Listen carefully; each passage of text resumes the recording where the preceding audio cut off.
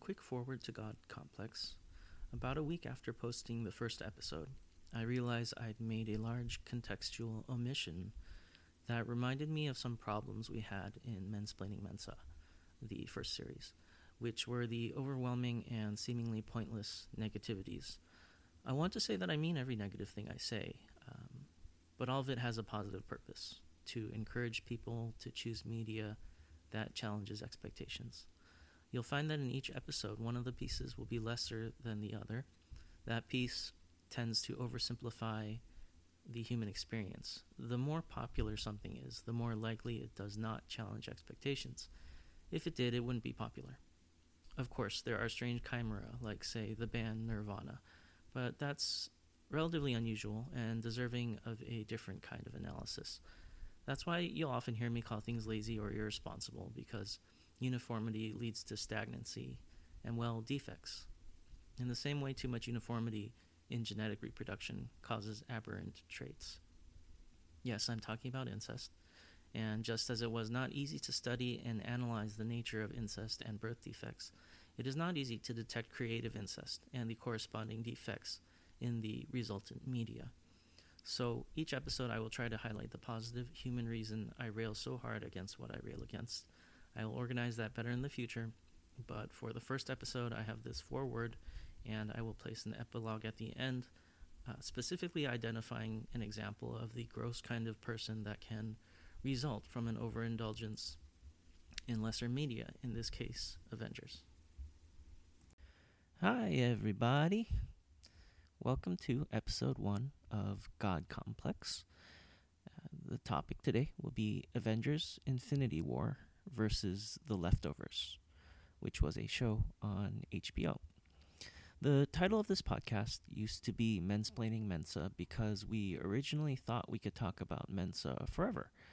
Huge overestimation, so we decided to change the title to something broader, The Ivory Glower, which is also the title we use in our social mediums and the web's pages. So the 5 previous episodes of the Ivory Glower podcast are about Mensa and form the first season, so to speak. But you don't need to listen to the first season before jumping into our current season, which is titled God Complex, because I discuss media that portrays the afterlife. Specifically, the focus is on afterlife narratives in which protagonists move from living to dead and navigate that passage in some sense. So, unfortunately, cool things like Paradise Lost, Dante's Inferno, and, say, Good Omens, among many other works, will have to wait for another time.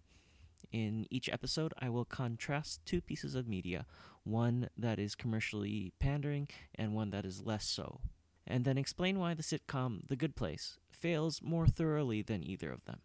And this will go toward answering a question I get a lot, which is, why do you dislike The Good Place so much? Ground rules. In general, I'm only interested in exceptional media. One of my friends supplied a nice metaphor that I'm basically sifting for gold, and the rest goes in the dumpster, where one person's trash may become another person's treasure. Sure. But this podcast is about the gold and not the trash. So you'll find I have a negative opinion of most media because, by definition, most media is not exceptional. I hope to balance that a little by talking about things I like as well in each episode. But to be honest, it'll probably be mostly vitriol. Sorry. I also speak from the perspective of a wannabe amateur creator of media, so I focus on novel, challenging, maybe controversial themes in what I consume, which is a different perspective than what most people focus on, because again, by definition, most people like popular media and commodity. Now, if you're someone who pretends or hopes to one day contribute to the media sphere, you naturally have to think in a way that's different than what's already out there. You have to look at what's exceptional, and I find that's kind of a rare perspective sometimes. Not that there's anything, innately superior about being a wannabe creator. All right, so here is an out, though, for those who may feel slighted.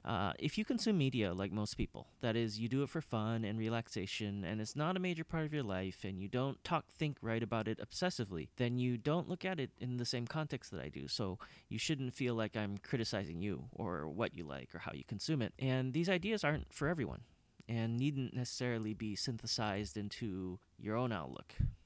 So, my old friend Nostradamus is back from last season. Some listeners had difficulty understanding Nostradamus in previous episodes, so this won't be as much fun, but I'll just be reading his responses in my own voice. So, Nostradamus, your thoughts on Avengers Infinity War? He says, Avengers Infinity War makes Garfield look like McCavity the Mystery Cat. Okay, thanks, Nostradamus. Ineffable, as usual. I won't spend too much time recapping plot since some of these pieces are relatively well known, like Avengers, and as I'll explain, plot is not crucial to me. Unlike the first season of this podcast, I'm going to try to avoid generalities, which is hard for me because, maths. I probably won't be able to avoid them entirely, though. And about spoilers, I can't really avoid them, so here's your warning. My perspective on spoilers is I don't care about being spoiled. At a certain point, exceptionality requires more than mere plot twists, aka things that can be spoiled. So if I hear all about a plot, even if it is a bullshit magic trick plot by M. Night Shyamalan or Chris Nolan, I don't care if I hear it because superficial surprise is not important to me, especially when it is unearned, like in most Chris Nolan movies. What distinguishes quality media, then, to me, is a surprise of a different kind. Let's call it, for lack of a better term, emotional thematic delight. That sounds horrible, but which is when, you can probably guess, the entirety of a work comes together to deliver a subtle punch that is remarkable and, in rare cases, novel, and most importantly, is not something that can be spoiled. In other words, there are experiences that, even when fully described or summarized, or quote unquote spoiled, defy comprehension unless you have actually experienced it. Now, good media does this. And honestly, I think the most important life experiences are like this too. You can't just hear someone talk about them, you have to experience them. Not so good media you can just read about and fully know. So I highly recommend this perspective on spoilers because you'll never get spoiled again. Sickening, no? Okay, so let's do this. Point of comparison number 1. How they vanish. In Avengers, Thanos gets all the magic rocks and then stones that glove with all that bling and does a finger snap, which raptures 50% of people who disappear and or kind of die-ish. Question, though, what about dogs and animals? I mean, you'd think Thanos would want them gone too because they consume resources, but that's okay. It's probably not such a big deal. Not really something important enough to include in the movie, I suppose. About the name Thanos, it basically means immortal in Greek, which actually up until recently I thought his name was a play on the Greek word thanatos, which means death. I think that would work better, but whatever. The point is that I more or less respect the etymological differences in Avengers, despite my feelings about Avengers as a whole. At the same time, there are plenty of cheap, superficial name drops designed to make you feel like you're not completely wasting your time. That if you just give a character a mythological namesake, that somehow elevates the work. Thanos was born on Saturn's moon Titan, and I guess that's why he's called a Titan. But you don't call a person born on Earth an Earth. It's also a name drop about the Titans of Greek mythology, I guess just because Thanos is also big and intimidating. But storytellers like these, who need crutches, tend to sprinkle these name drops generously on their bland stories or characters to try to make them taste better. Another example is the Batman villain, the Riddler, whose real name is Edward or E. Nigma. It's just painfully obvious and adds nothing to a character. It's kind of cool if you're a kid and you're watching it and you pick up on these things and it kind of spurs your early analytical thought, but yeah, that's when you're a kid. Another good example, Ellen Page's character whose name is Ariadne in Chris Nolan's Inception. So you think, oh, that's a weird sounding name. So you look it up and find out that Ariadne is also from Greek myth. And long story short, she's associated with spiders, obviously, mazes, and labyrinths. Turns out she hangs out in the same labyrinth as the Minotaur. Just like the Ariadne character in Inception, who likes mazes and puzzles. So the name drop is also one of the ways to disrespect the viewer. Like when a character says something like, "I can't believe you'd do this to me. You're my sister," in the first 5 minutes of a movie, clumsily signaling a relationship that should become clear outside of expository dialogue. Similarly, name drops clumsily signal character traits that should be revealed in the guts of the story, not on the cast list. But this happens because they don't trust you, or they're too lazy to ask you to deduce the information or do it in a more skilled way. Sorry. So you're not trusted to make the thematic connections on your own. Not that, okay, I won't say that. They just yell Ariadne at you, hoping you'll look it up and be satisfied with imitation cleverness. In contrast, you have plenty of characters in The Leftovers who can be seen to have characteristics in common with mythological figures.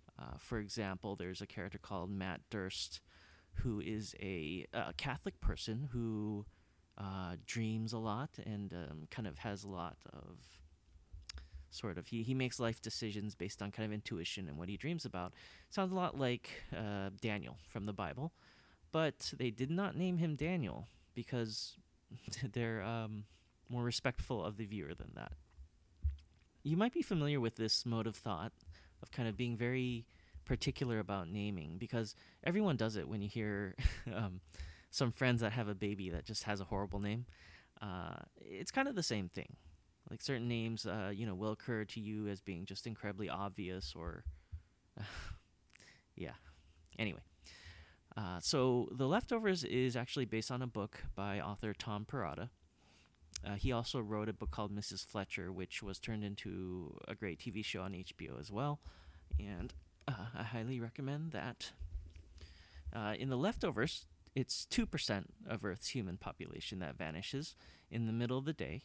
No finger snaps, which is a key distinction, because the Avengers rapture is more about the sad wishes of a supervillain, while the Leftovers rapture remains a completely unsolved mystery for the most part, which is more compelling. One of the problems with commodified narrative is that it is constrained by what the general public will accept, such as stories about the most important person in the world or space or Middle-earth, maybe some substantially, maybe some explosions and finding the magic thing. The idea that a so-called quote-unquote deep movie like Inception is substantially different from other trifles is a complete illusion, but an illusion that can be convincing and tricky, sometimes employing clones of Hugh Jackman even to, trick the viewer. You might even call them deep fakes, meaning they rely on fooling the viewer into thinking they're watching something remarkable when it's actually just lipstick on a pig. If you're not familiar with deep fakes, it's just like, when people put someone else's head on a porno body or something, they did that to Hillary once. They kind of manipulated video to kind of fake something that wasn't really happening. But anyway, you might hear this kind of movie, like Inception, called high concept, which is certainly not the same as high quality. It's a distraction. High concept does not mean high quality. And yes, Inception has some tricky concepts, but tricky does not a good movie make. You also get narratively boxed in Avengers because there's only so much you can do with a giant super dude who vanishes a bunch of people, especially when you compare it to a similar situation initiated by a completely unknown force, like in The Leftovers. Okay, so Thanos snaps his fingers and half the people of Earth, or not just people, but superheroes and things in the universe vanish. Actually, they turn into dust, which is a thematic and visual cliche, but also more comforting in a way than just suddenly vanishing like they do on The Leftovers.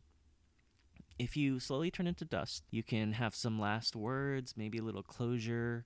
People see that you're going away. It's kind of like playing a game of peekaboo.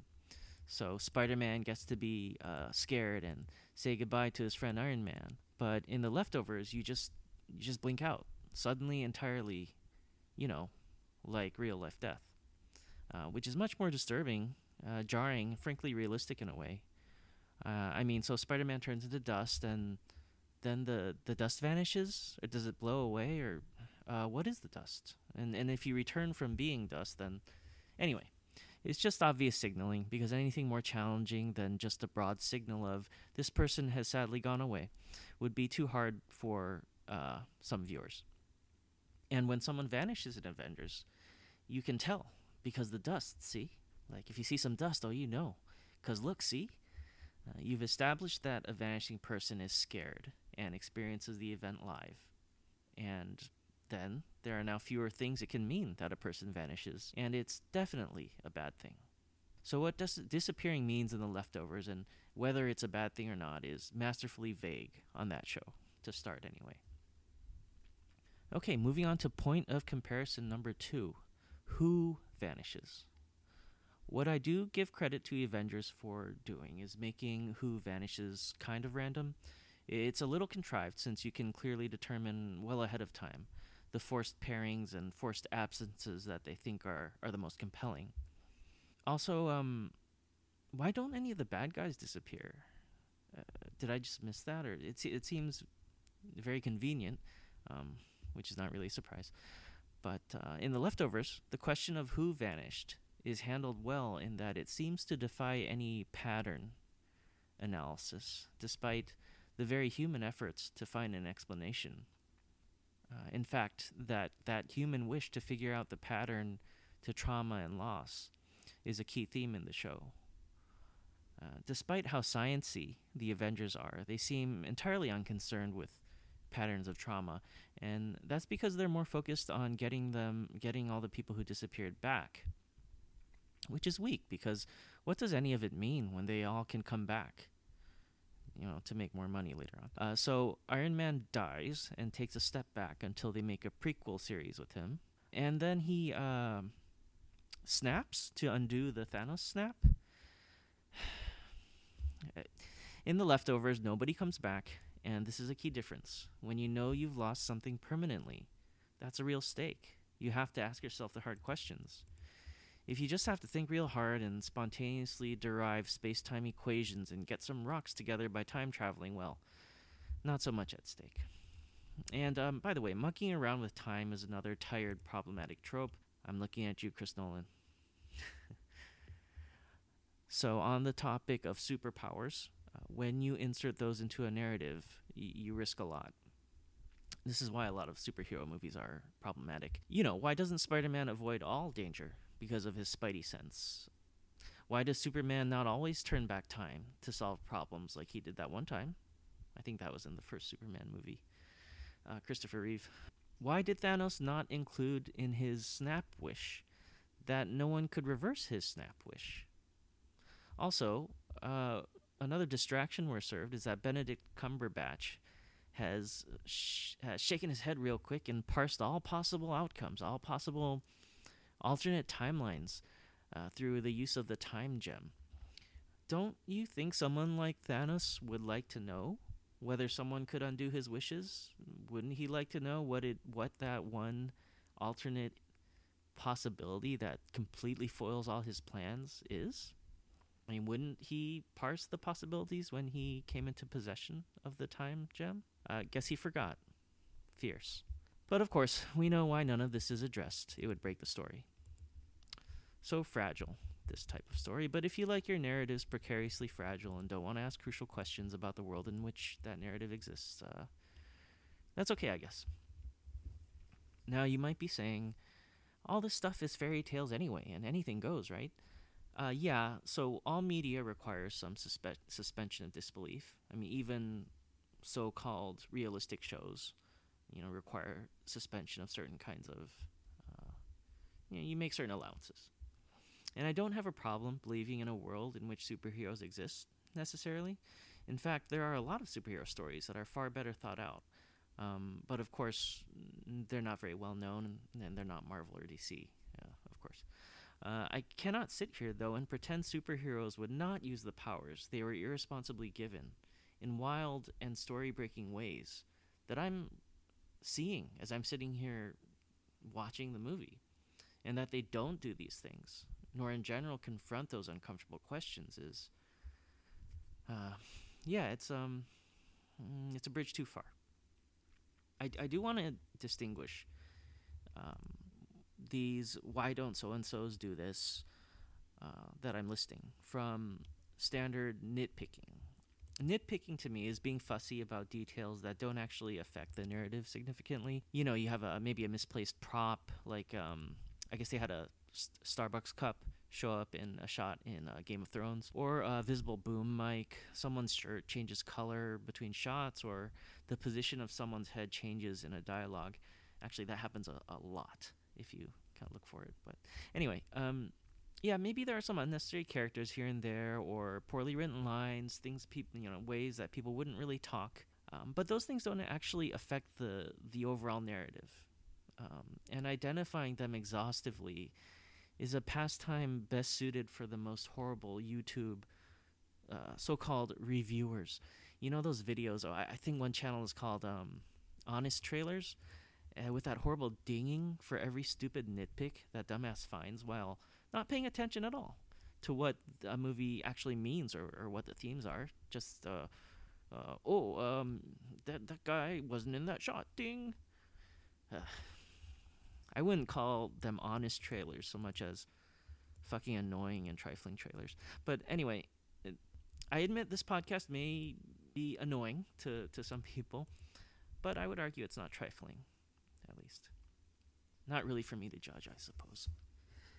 All right, so point of comparison number 3. Why they vanish. Avengers is totally uncomplicated in this regard. They vanished because Thanos wished it so, and he wished it so because he's depressed. The why of such an event is so meaty, though, and so central to the leftovers.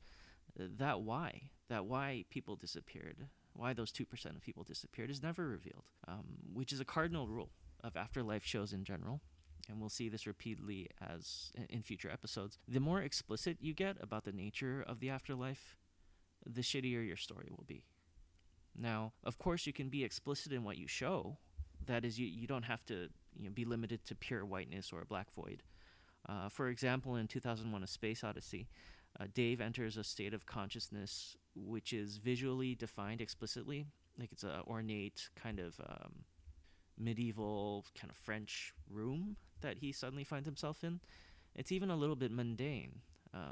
There's kind of a standard desk and chair in the room, but it simultaneously defies simple explanation and is therefore kind of creepy and interesting rather than maudlin and obvious.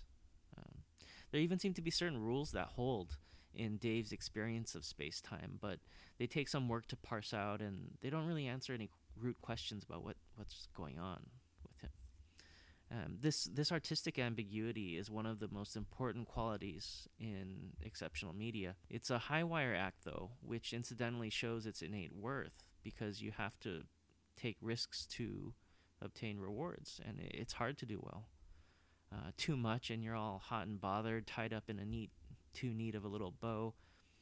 Too little, and you are completely unraveled and like cold porridge. In this episode's terms, Avengers is closer to too hot, too neat, so packed with ham-handed meaning and portrayal that it's constantly boiling over. I would say The Leftovers is close to just right, and a good example of unraveling from too cold and fatally poorly defined might be something like, it's hard because abstract TV shows and movies are not very well known or common. So I'm going to have to go to fine art for this one. Let's just say Jackson Pollock, like some of his paintings. Well, I don't know. all of his paintings. Anyway, some people think that his work is too unclear and abstract, ambiguous, as to contain any meaning. I'm not going to really go into whether I agree with that or not, but the same thing applies to how we see our own lives. You'll notice that people who are more concerned with a well ordered and over structured worldview tend to live in a more exclusive, hierarchical, kind of buttoned down manner. The other extreme is maybe kind of a flossy da, nothing matters, nihilism or solipsism. A perspective so lacking in traditional meaning adds to approach kind of irrelevance. Now, either way, it's the human condition endlessly attempting to give nice meaning to our lives, even if that meaning is the assertion of no meaning. In fact, this podcast is a version of my trying to make nice with my life and my little thoughts. But I'd like to think it's important to note that this podcast and its aim are to highlight and celebrate ambiguity and risk taking in media. So, finally, to close out, and this is how I plan to close out each episode. Let's tick off a few things about The Good Place in terms of the earlier points I made about narrative weakness. And believe it or not, I'm trying not to be super negative in everything up until this part of the episode. I don't know if I succeeded in that. But The Good Place, I will not hold back, so brace yourself. All right, so there are plenty of crap things about that show that I'm sure we'll get into more and more in future episodes, but I'll just name a couple instances of the show that commit some of the narrative sins that we mentioned before, which are superficial name dropping, getting narratively boxed in, superpowers, and a too explicitness of a story.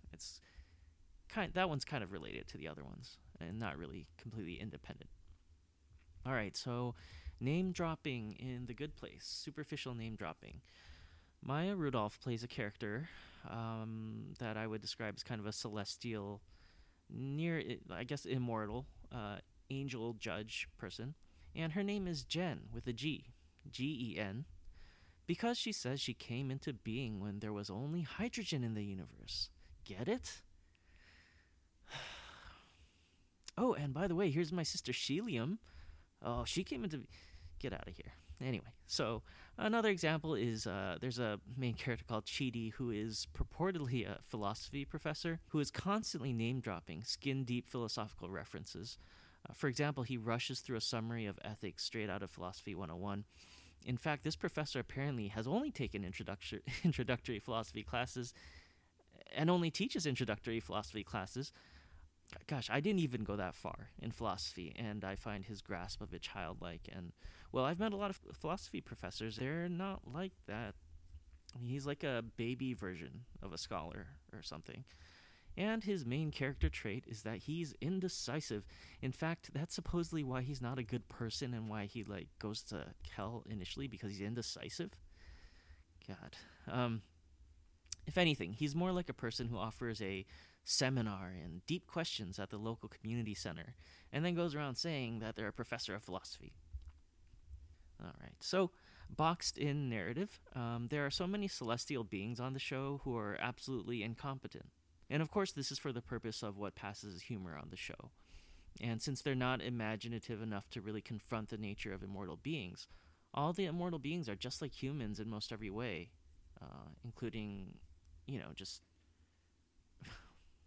including incompetence.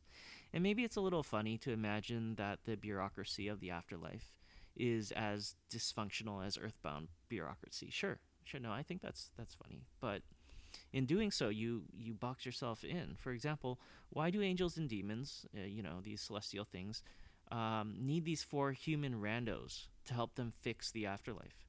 Are these 4 protagonists so important as to give angels and demons pause?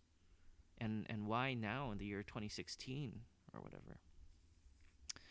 The real reason we're forced to believe that our main characters are the most special humans these angels have ever met is that they failed to frame the story in a way to give themselves room to do anything more interesting. And then they made up for it by paying Ted Danson to have white hair and cackle and be a silly angel to distract us from those many, many shortcomings, which we'll get into more future episodes. Stay tuned. Okay, so superpowers and explicitness. Okay, basically all the celestial beings and stupid robot ladies on the show are supposed to be very powerful magic beings. But because their ridiculous powers would break the story, they only use them when it's convenient for the story, and never when it would detract or kind of short circuit the story. For example, apparently Janet, the stupid robot lady, is all knowing. Full stop. It's very hard to have an all knowing character in a story responsibly. Even Alan Moore and Watchmen, there's a character called Dr. Manhattan who is supposedly all knowing. And as skilled as Alan Moore is, Watchmen is far from perfect, but it's incredibly well thought out, especially in comparison to The Good Place. And it actively attempts to confront what it would be like to know everything. But in The Good Place, Janet has these convenient holes in her all-knowledge, of course, because the story would not work otherwise. So then why make the mistake of saying, explicitly saying that she knows everything? Well, because it sounds cool and we're meant to think she's great. And we're just going to say it without thinking about the implications to the story that's going to cause problems later on. Okay, so I'm going to close out each episode with a solid diss on Michael Schur, the creator of The Good Place. Today's diss is about how he owns the rights to a filmed version of the novel Infinite Jest by David Foster Wallace. Infinite Jest, although it's one of those things that's almost cliche because of how special, I guess, hipster scholars think it is. I like the book a lot, and unlike Michael Schur's entire body of work, it does a very good job using a light touch in the storytelling that gives you just enough but not too much. And I recently realized there are some patriarchal problems with the book, which hurts me because, like I said, I like it a lot. But anyway, that a man like Michael Schur, who does not understand what too much is, owns the rights to a book like that is maddening. It's like, if a rich little boy used his parents' wealth to buy the Dead Sea Scrolls, you just know he would not be a good steward. And wouldn't you know it, Michael Schur wrote an episode of Parks and Recreation that he has called an homage to Infinite Jest, and guess what he does? He peppers the episode with, you guessed it, superficial name drops, his favorite thing. Random characters and sight gags that are, once again, basic-ass references to names and places in Infinite Jest. Apparently, he's incapable of engaging in any kind of deep thematic work. By the way, I do think Parks and Rec is a better show than The Good Place, if only because at that point in his career, Michael Schur was not allowed to fuck around with stuff he couldn't handle. And I can only hope that just like Tom Hooper may have trouble finding work after directing the movie Cats, I hope Michael Schur will be penalized for The Good Place. Of course, that won't happen, because he has successfully tricked most people into believing it's actually good, when it's really not even as good as Cats. Okay.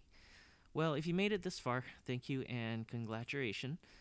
Perhaps you were expecting an interview segment, and I'm upset to report I didn't plan for that this season, robbing the podcast of what seemed to be its most popular segment, because it is the segment in which I'm not yakking at you. I'm yakking at someone else. But anyway, so I hope I get to talk to you again soon. Next episode will be about the book Mitch Albom wrote after Tuesdays with Maury, versus an Amazon Prime show called Forever, which incidentally stars Maya Rudolph in an infinitely better role where she is not vapidly named after an element. Until then, remember this. Okay, Caitlin, it's time for dinner. I'll see you next time. Thanks. Bye. Epilogue. The overindulgence in modern superhero film can create what I call geeklash. That is the tendency for fans to claim a piece of media they love and then resist any effort to diversify or add complexity to it. A great example is the fairly recent backlash against diversity in Marvel and Star Wars movies. These people create edits that entirely eliminate female characters. They find some way to denigrate racial diversity, sometimes, much as we have a problem in the US right now, where people appear to be clinging to uniformity or what they perceive as the great past at the cost of equity. So each episode, I'm going to try to come up with a specific kind of person that can result from an overindulgence in the lesser media of that episode.